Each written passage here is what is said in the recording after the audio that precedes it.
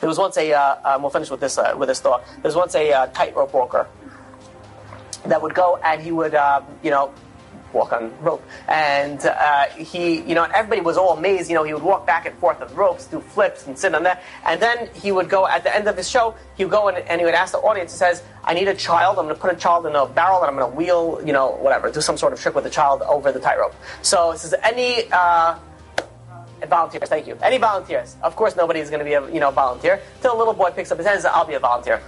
So this little boy goes up, and he gets into the barrel, the guy goes on the tightrope, goes back and forth, everyone's holding onto the cheers, saying, please stop this show, let's finish this, I don't want to see this anymore. Funny what people are entertained. People are entertained, but and then it's like, oh, this is great, I'll pay more money for that. So, he goes and everything, he finishes off with great, everyone claps, everything's amazing.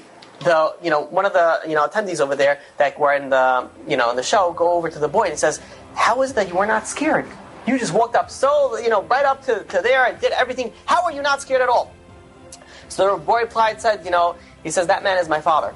He says, I know I'm in good hands, and I know nothing's going to happen to me. He says, when we live through life knowing that our Father in heaven is orchestrating and doing everything that we need to do, we're not going to sweat it. We know that we have a Father in heaven, and He's accomplishing everything and doing everything for us, and not harming us in any way, and only doing for our benefit. And we look at Maror, we look at Pesach, we look at all these things, but, bitter. Yeah, but relax. But you have a Father in heaven who loves you, and He's not going to let you get hurt, and He doesn't want you. He's going to take care of whatever happens. So when we figure out all these secrets, all these beautiful things inside the Haggadah, inside the Seder, we realize it's just not a night to say a story.